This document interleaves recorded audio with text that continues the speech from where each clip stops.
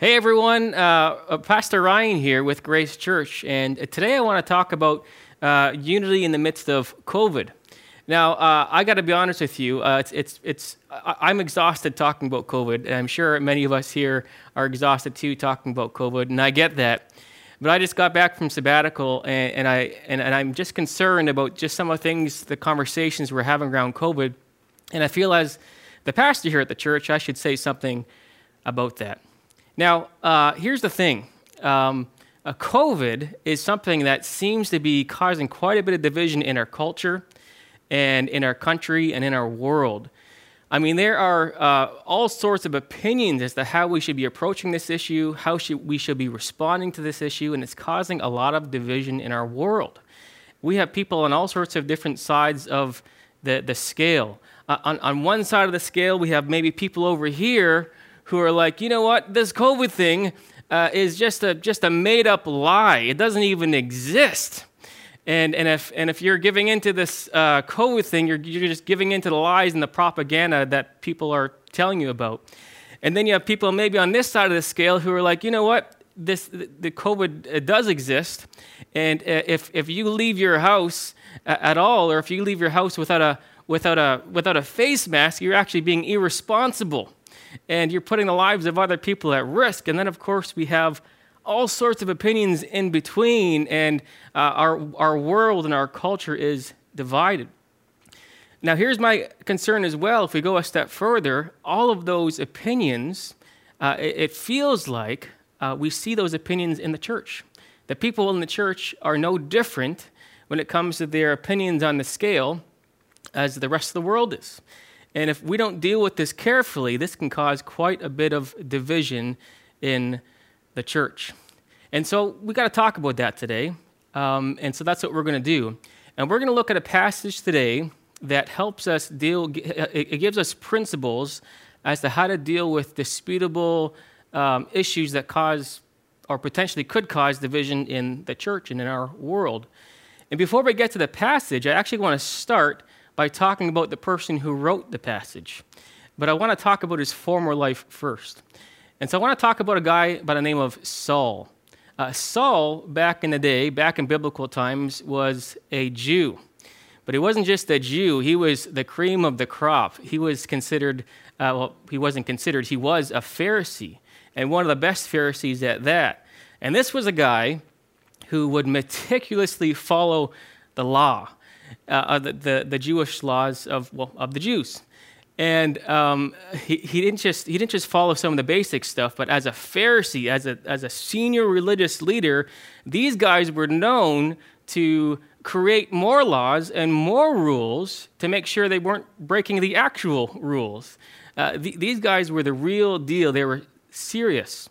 They held very strict dietary laws. They had this very strict kosher diet. And in fact, these guys wouldn't even hang out with a Gentile, someone who was a non-Jew, because if they accidentally hung out with a Gentile, they might accidentally touch something of theirs that may have touched a piece of meat or a food product that they were not allowed to eat, so they just didn't even associate with Gentiles. These guys were extreme. Saul was extreme. And this kind of a person in that culture would have been seen almost like a mini celebrity. It's kind of like what my sense is that, say you're walking down the street of Abbotsford and you see the mayor. Well, you might look over and you might take notice and say, hey, look, it's the mayor. And I get the sense in that culture, in their time, if you saw a Pharisee walking down the street, you'd be like, whoa, there's a Pharisee. It's almost like he had this mini local celebrity status. And what this guy was also known for, Saul, he was also known for he was so passionate and zealous for what he believed in right and wrong that he was hunting down fellow Jews who became Christians, and he would actually hunt them down not to try to talk them out of it. He would hunt them down to kill them. He was the real deal, extreme. And then this Saul was later transformed to the point where he had a name change, and his name was changed from Saul to Paul. And it wasn't just a name change. Something happened in his life that just transformed him like crazy. He went from this Pharisaical person who held to strict laws to someone who wouldn't hang out with the Gentiles to someone who now would hang out with the Gentiles, who would now be willing to eat some of their stuff, who the same people he was hunting down to kill, he actually considered himself a slave and a servant to the people that he was hunting down and disagreeing with. He was willing to give up his rights and his privileges. He was willing to be persecuted. He was willing to even get paid a lousy wage for doing all those things. Like, what in the world happened for Saul to go to one extreme to the other and become Paul? Well, I'll tell you what happened. Saul encountered Jesus. He came to experience the love of Jesus. He came to understand that Jesus is the Messiah of not only the Jews, but the entire world. That Jesus, he left his perfect throne in heaven to come and die a criminal's death on the cross so that we may experience his love and forgiveness and that we might become reconciled with God and come back into right relationship with him. And this transformed Paul to the point where he realized, man, this whole world needs to understand that the world's greatest need to all of life's deepest issues is Jesus. It's coming back into a relationship with Jesus. And he became obsessed. He transformed every area of his life so that he can do everything in his life to tell people about the love of Jesus. And so this guy, Paul, he wrote a letter to the church in Rome. And they were dealing with some disputable matters, some things that were causing some division. And I'll talk about what those issues were in a second. But before he even got to those disputable matters, in the first part of this letter that he wrote to the Romans, he talked about the gospel. He talked about the love of Jesus and how everybody needs to be transformed by the love of Jesus and that the whole world needs to hear the gospel. That's what was driving him, and then that as the foundation then led him to talk about these disputable matters. So let's talk about these things. And so I want to highlight 4 simple points or areas of Scripture that give us some principles that we can apply to our situation when we talk about COVID that will help us walk through this divisive issue in our world and in our church. And so the passage or the book we're dealing with is Romans, and the passage spans Romans chapter 3 and 14. We're not going to read the whole chapters. I'm just going to pull out a few verses that apply to us. You can and you should read those passages by yourself another time, but I just want to pull out a few verses that I feel the Lord wants us to hear today. So again, Paul writes to the Romans, and they are a divided church over some secondary matters of faith. And here's some insight that he gives us. The first point is this that I want to make, and it's really the first verse. It's Romans 13, verse 1. So really, before he gets into the nitty-gritty of the issues they're dealing with, we're going to start back in Romans 13, verse 1. It says this.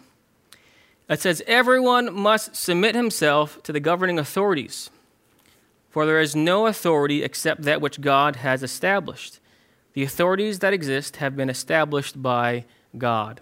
Another translation would say that everyone must obey the governing authorities. Same deal. Submit, obey governing authorities. Now, let me also say this. During this time, Paul was writing this during a time in history where the church did not have charitable status with the government. The government in his day was not as kind as the government. You could make an argument that the government in his day was not as kind as the government is towards us in our day. Yet, in that context, in that situation, Paul was telling believers to submit and obey the governing authorities. Perhaps a greater challenge for them in their time as it was in our time. And so we have an obligation under God to obey our governing authorities. And when we talk about COVID, we need to work with our governing officials when it comes to dealing with COVID. And so if the governing officials, if they tell us that we have to limit our numbers, we need to be receptive to that. If we have to be sanitizing things in a certain way or whatever it is, whatever regulations they're passing on to us, we have a responsibility under God to submit to them and to work with them. Now, there is an exception. The exception is as long as they're not telling us we can't believe in Jesus, or we can't talk about Jesus, or we can't pray to Jesus, or that we can't meet at all, but they're not doing that. The government is saying, listen, there's a pandemic going on, and we're treating everybody the same, and we want you to work with us. And so we have an obligation under God to work with the government. But we have to ask ourselves the deeper question. Why? Why do we have an obligation to submit and obey our governing authorities? And the why is so that we have an opportunity, a better chance to win people for Christ. The gospel is always at the focal point. It's always the foundation. It's always the why behind everything that Paul does. And so here's the deal. We have a contingency of people in our world and even in our church who are all about, man, we have got to get back into the building. We have got to get back into the building, even if the government tells us not to. Now, here's the problem. The mission of the church was never to go back into the building. The mission of the church is to tell people about the love of Jesus. And sometimes it changes. Sometimes we meet in the building and sometimes we don't. So here's the thing. If our goal is to defy government orders or whatever and to defy their regulations, this is what happens. We then become a bad witness to our community. We become a bad witness to those in governing authorities, whom are people that we want to win to the gospel as well. And so if we are a thorn, so to speak, in the flesh of governing officials or those in our community, how in the world are we going to have a chance of winning people to Christ? And so again, as long as they're not telling us we can't pray or we can't believe in Jesus, we got to work with them, and it's our God-given responsibility as Christians to do that. That's the first thing to remember. And then as we jump to the next passage, Romans chapter 14, you can read the whole chapter, but I'm just going to pull up a few things here. The second thing is this, and I'll just read this, Romans 14, verse 1, and I'm just going to read a little bit in verse 10 as well. And I love this. It's so simple, but it's so important. It says this. It says, accept him whose faith is weak without passing judgment on disputable matters. And then he kind of gives the why in verse 10. He says, for we will all stand before God's judgment seat. In other words, God's the judge, so we shouldn't be judging others. Now, within this passage, he shares with us some of the issues that were going on there, and I want to highlight what some of those issues were and how they apply to our situation with COVID. The first issue was eating meat. Is it right to eat meat? Is it not to eat meat? And us reading this passage in our culture, we might not have any idea what in the world is going on. This was really, at the end of the day, and nothing to do with whether you should be a vegetarian or not. You see, the church in Rome, they were made up of Jews and Gentiles, and they all had a different mindset, or if you will, when it came to eating meat. And particularly, here's what was happening. In their time, it was common for people to sacrifice an animal, and the animal might be sacrificed to an idol. And then this meat that was sacrificed to an idol would then be put in the marketplace, and then people would go buy this meat, and some people would be potentially eating meat that was sacrificed to an idol. Now, similar to the scale we have with COVID, people's opinions towards whether you should be eating this type of meat were varied in the church. Some people were maybe on this side of the fence and saying, hey, listen, if we are eating meat that's sacrificed to an idol, man, that is disrespectful towards God, therefore we should not be eating that kind of meat, and maybe we shouldn't even eat meat at all. And then there's other people on the other side of the scale who said, listen, there's no such thing, there's no other God other than the one true God, and so whether you eat meat or not to idols is insignificant because there is only one true God, so go ahead and eat whatever meat you want to eat. And that was actually the point that Paul made. But in the end, here's the thing. Paul is saying, don't pass judgment on each other. Don't condemn each other because it only leads to division. I'll share with you the other issue, and what's the other issue here? Oh yeah, the other issue was, again, the church was made up of Jews and Gentiles, and they all had a different perspective as to when they should celebrate the Sabbath or holy days. One issue that may have been coming up was that the Jews were accustomed to observing the Sabbath on a Saturday. Maybe new Christians were getting used to celebrating on a Sunday. And so people were wondering which day is more holy than the other. I think the greater issue, though, was probably amongst the Jews when they were trying to figure out, once I put my faith in Jesus, how do I celebrate the various holidays that I'm used to celebrating as a Jew? Do I still participate in them in the same way? Or because now I found my faith in Jesus, I now don't have an obligation to even celebrate those things as a Jew. And so there would have been a lot of different opinions as to how someone should function. And Paul says at the end of the day, listen, don't judge each other over these secondary matters of faith, over these disputable matters. Because in the end, everyone's trying to do what they know best to honor God. Don't judge each other. Don't condemn each other. Now, what was the why? What was the why behind this? Not to judge or condemn each other. The why was so that, if we are a church that's just caught up judging each other and condemning each other, we are going to lose ground when it comes to winning people for Christ, for sharing the love of Christ that the world so desperately needs, because we're just going to be caught infighting with each other. And so, how does this relate to COVID? Well, even just to talk about an issue within the issue of COVID, just to give you an example, even this whole issue of wearing a mask is a controversial thing in our world, and even in our church. What do we do? Do we wear the mask? Do we not wear the mask? And some people are drawing really hard lines in the sand as to whether you should be wearing a mask or not. And not only that, it's resulting in people judging each other. And so just to use that scale example again, these people on this side of the fence, on this extreme side might say, hey, if you are wearing a mask, you are giving in to the lies and the deception that they feel the world is teaching us. And for those of us over here, you might have a certain level of trust in the government and what you've been told, and you might feel that you are being irresponsible to those around you by not wearing a mask. So, oh my goodness, what in the world do we do? Well, one thing's for certain is we don't judge each other. We don't condemn each other. Because that's going to get no one anywhere. But the bigger issue is that, again, if we are a church that's caught infighting and judging each other, how in the world are we going to be able to win people to Christ? That is not an environment that the world is going to be attracted to. In fact, I should say this. I was going to say this later, but I'll say it now. Our world is so, alienated from each other. And people have taken very strong sides in each other, and our world, our culture, our country is so divided. What if the church could figure this out? What if we could be a church where we could have multiple people with multiple opinions on either side of the extreme scale, and we were able to figure out how to fellowship with each other and how to love each other in the midst of a diversity of opinion on secondary matters of faith? Whoa! Wouldn't that be a witness? I think it would. I think that would open up the doors for us to share the gospel and share the love of Jesus like never before.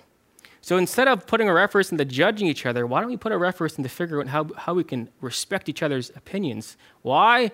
For the sake of the gospel, for the sake of winning people to Jesus. Next point. Romans 14:13. And so he summarizes what he just said. He says, therefore, let us stop passing judgment on one another. And then he says this, which I found, it just popped out at me. He says this. He says, instead, make up your mind not to put any stumbling block or obstacle in your brother's way, your brother or sister's way. And in this context, Paul comes back to this whole meat-eating thing. Paul had just made an argument. He has an opinion. By the way, it's fine to have an opinion. There's nothing wrong with that. He has an opinion. He says it's totally fine to eat meat. But then he says in this passage, don't do something that's going to put an obstacle in someone's way. And he goes on to say, listen, I think it's okay to eat meat and any kind of meat because there is only one true God. But I am willing to never eat meat again if that's going to result in creating a stumbling block. If me eating meat is going to result in a stumbling block for someone to come to faith in Jesus. And he goes on to say, listen, if me eating meat is going to cause someone to stumble, it's actually wrong. It's not just something you shouldn't do. He's saying it's something, it's wrong. You can read it for yourself. Romans 14, I think it's verse 20 or something. but we don't do things to put a stumbling block in front of someone else. Why? Because it hinders us sharing the love of Jesus. It hinders us in our effectiveness at reaching people with the gospel of the Lord. So how does this apply to this whole COVID situation? One example that comes to mind is, I look on social media, for example, and I think one of the things that we can do that put an obstacle in someone's way is when we are condemning the other side, or not just condemning, but we are mocking the other side of the scale of whatever side we're on. That does nobody any good. Here's the reality. We live in a world where the online world is a real thing. People are online. And I want to say this. It's not just pastors at this church or elders or staff people. If you are a member at this church, what you post online, you are representing our church. And so there are people within our church and the church at large, but even in our church, specific church, who sometimes I'm seeing statements that are not tasteful. They are offensive. They are alienating people on the other side of the spectrum. And that's not healthy. You need to think through the big picture. Man, if there was an unchurched person who was reading something that I posted on social media that was alienating someone on the other side of the scale, would this help someone come to Christ, or would it hinder them to come to Christ? And we just need to be so careful. And so if you are a person, I want you to actually reflect on some of the things that you've been posting on social media or things you've been saying in person. I want you to seriously reflect. Ask God to speak to your heart, speak to your mind. And if you have been posting things that have been alienating the other side, you need to actually ask God for forgiveness. Because you actually might be hindering someone in coming to faith in Jesus because they feel judgment from you. It's not doing anybody any good, so please stop posting alienating things on social media or even in conversation with others. And the big why, again, is because of the gospel. So here's the thing. Paul was willing to give up some of his rights and privileges. Why? Just to be a nice guy? No way.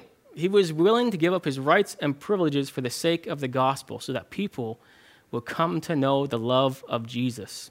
So what right and what privilege do you have to give up for the sake of, when we think of COVID, for the sake of winning people to Christ? Some of us have such a hard line in the sand about, again, not wearing a mask, wearing a mask. Listen, get over yourself. It's not about you. It's about the gospel of Jesus. It's about sharing the love of Jesus. If I'm dead set against wearing a mask, goodness, I should wear it if there's a possibility that someone might come to faith because I'm being respectful of them. That can be used as a bridge. So let's be mindful and considerate how we're interacting with people in our world and online. The last passage that comes to mind is actually somewhat of a parallel passage, and it's found in 1 Corinthians 9, verse 19 to 23. Paul was just talking about some very similar divisive matters in the Corinthian church, and this passage, for me, kind of summarizes what I've been talking about quite well. And Paul reminds us what the bottom line of his ministry is all about. And he says this in verse 19. He says, though I am free and belong to no man, I myself am a slave to everyone. He is willing to become a slave to everyone. Why? To win as many as possible to Jesus. He says, to the Jews I became like a Jew to win the Jews. To those under the law I became like one under the law, though I myself am not under the law, so as to win those under the law. To those not having the law I became like one not having the law, though I am not free from God's law, but I'm under Christ's law, so as to win those not having the law. To the weak I became weak, to win the weak. I become all things to all men, so that all possible means I might save some. I do this for the sake of the gospel, that I may share in its blessings. So what's going on here? Paul says, listen, when I'm hanging out with the Jews on this side of the scale, I'm not going to eat bacon. I'm not going to eat shrimp. I'm going to follow the laws. I'm going to hang out with them on the Sabbath. I'm not going to do anything that's going to upset them or offend them. Why? So that I have the the opportunity to share the love of Jesus with them. When I go hang out with the Gentiles over here on this side of the scale, I'm going to eat bacon shrimp all day long. I'm just going to get rid of the things or just put aside the secondary matters of faith that don't matter so that I have the chance to win people for the gospel. That is his driving course. That's his driving force. That's why he's writing these letters to these churches. That's why he's been transformed, because he's been transformed by the love of Jesus, which the world so desperately needs. So let me just say a few things as I close here. First off, COVID is weird. I did not see COVID coming. But you know what? I think we should see the opportunities that the Lord is giving us because of COVID. But before I talk about the opportunities, I just want to say first off that we should, and that it's probably actually a healthy thing to grieve what we've lost. You know, when I was on sabbatical this summertime, I remember a specific moment where I don't know where it was, but I remember this moment very clearly where I said to myself, man, I wish singing with the body of Christ in church, gathered as a whole church in our church building, I miss that. And I'm sure many of you listening today, you miss certain elements of what it's like to meet with the entire church. And it's okay to acknowledge that, and it's okay to grieve. But the reality is, I have no idea what the church is going to look like in a few months to a few years, but the reality is we're probably not going to look the same. It's very likely we won't. And it's okay to grieve some of the things that we lost. However, let's not stay in grief about all the things we've lost. Let's see how God's hand is in the midst of COVID. He's working with COVID. He's allowed COVID to give us the opportunities. Why? To share the gospel. Man, I think we're living in a time where the gospel is being spread like potentially maybe no other time in history. I look back at history, and whenever God has shaken things up, whether he's allowed persecution or major world events that caused people to shift and move around the world, that's when the gospel spreads. And although that's uncomfortable and we grieve certain things that we've lost, man, let's see the bigger picture here. Let's see the bigger picture. There is an incredible opportunity to share the gospel like never before, and particularly online, as we're being forced online. I've been hearing stories of random people posting YouTube videos about their faith in Jesus or whatever, and I'm seeing people coming to faith apparently on YouTube, of all places. I hear stories. Nathan told me a story the other day of someone starting up a prayer and worship ministry online where they're leading worship for 2 or 3 hours a day with random people all over the world online, and that never would have happened if COVID didn't happen. I'm hearing stories of Jewish people on this particular website sharing stories of how they came to faith in Jesus, and there's just incredible amount of people coming to faith in Jesus because of this online ministry. For many years now, I've been feeling in my heart that we have to step up our online ministry as a church. And in the fall, before we even heard of COVID, I was really pushing for some techie gear. Little did I know all this would take place, but I pushed for some things to be in the budget. And I'm so thankful that by the time COVID hit, we were already prepared to purchase a few things and get on this online thing. And I say that not to make myself look good or anything. I had no idea any of this was going to happen, but I say this to encourage you that God's hand was in this. He knew this was going to happen. This didn't catch him by surprise. And I believe that God is using this to spread the gospel. And we should get on the train of seeing what God is doing and embrace what God is doing and see how we can pivot for the sake of the gospel. So a couple things I want to close with. There's one thing I want you to stop, and there's one thing I want you to do more of. And the one thing I want you to stop is this, and I've already mentioned this. Stop saying things on social media that's going to alienate someone on the other side of the spectrum, or even an individual in-person conversation. That does no one any good. It's good to have an opinion. It's good to think critically. Nothing wrong with that. Nothing wrong with sharing that in a respectful way. But man, don't be casting judgment on someone in person or on social media that's going to do nothing but alienate the other person and hinder us in our effectiveness in sharing the gospel. Keep the big picture in mind. That's one thing I want us to stop. The other thing that we should do is we should consider how we can leverage and how we can use the online tools that God has given us to spread the gospel. Man, if there is a message that we put on that you think might appeal to someone else, use it as an opportunity to share. Here's the other thing. I've gone to a couple of home churches recently, and that is an excellent opportunity to invite someone who maybe would never set foot in a church building, but they would come to your house. There's an opportunity there. So invite someone to your house, share a sermon link if you think it might bless someone, and don't even share mine. Like, I'm not the best preacher out there. There's all sorts of other preachers out there who can share the love of Jesus in a different way, and if you find something online that's going to bless someone in some other part of the world, share it. Use this tool that God has given us to advance the gospel. So that being said, let's be a church that instead of allowing COVID to divide us, let's be a church that sees the opportunities that God has given us. And let's commit to being a unified body for the sake of the gospel, not just for the sake of being nice people, but for the sake of the gospel and realizing that the world needs to see the love of Jesus. Father, we thank you for sending your son, Jesus, to die on the cross for our sins. Lord, you gave up your rights and your privileges to serve us. What an amazing God that we serve. Thank you for your love.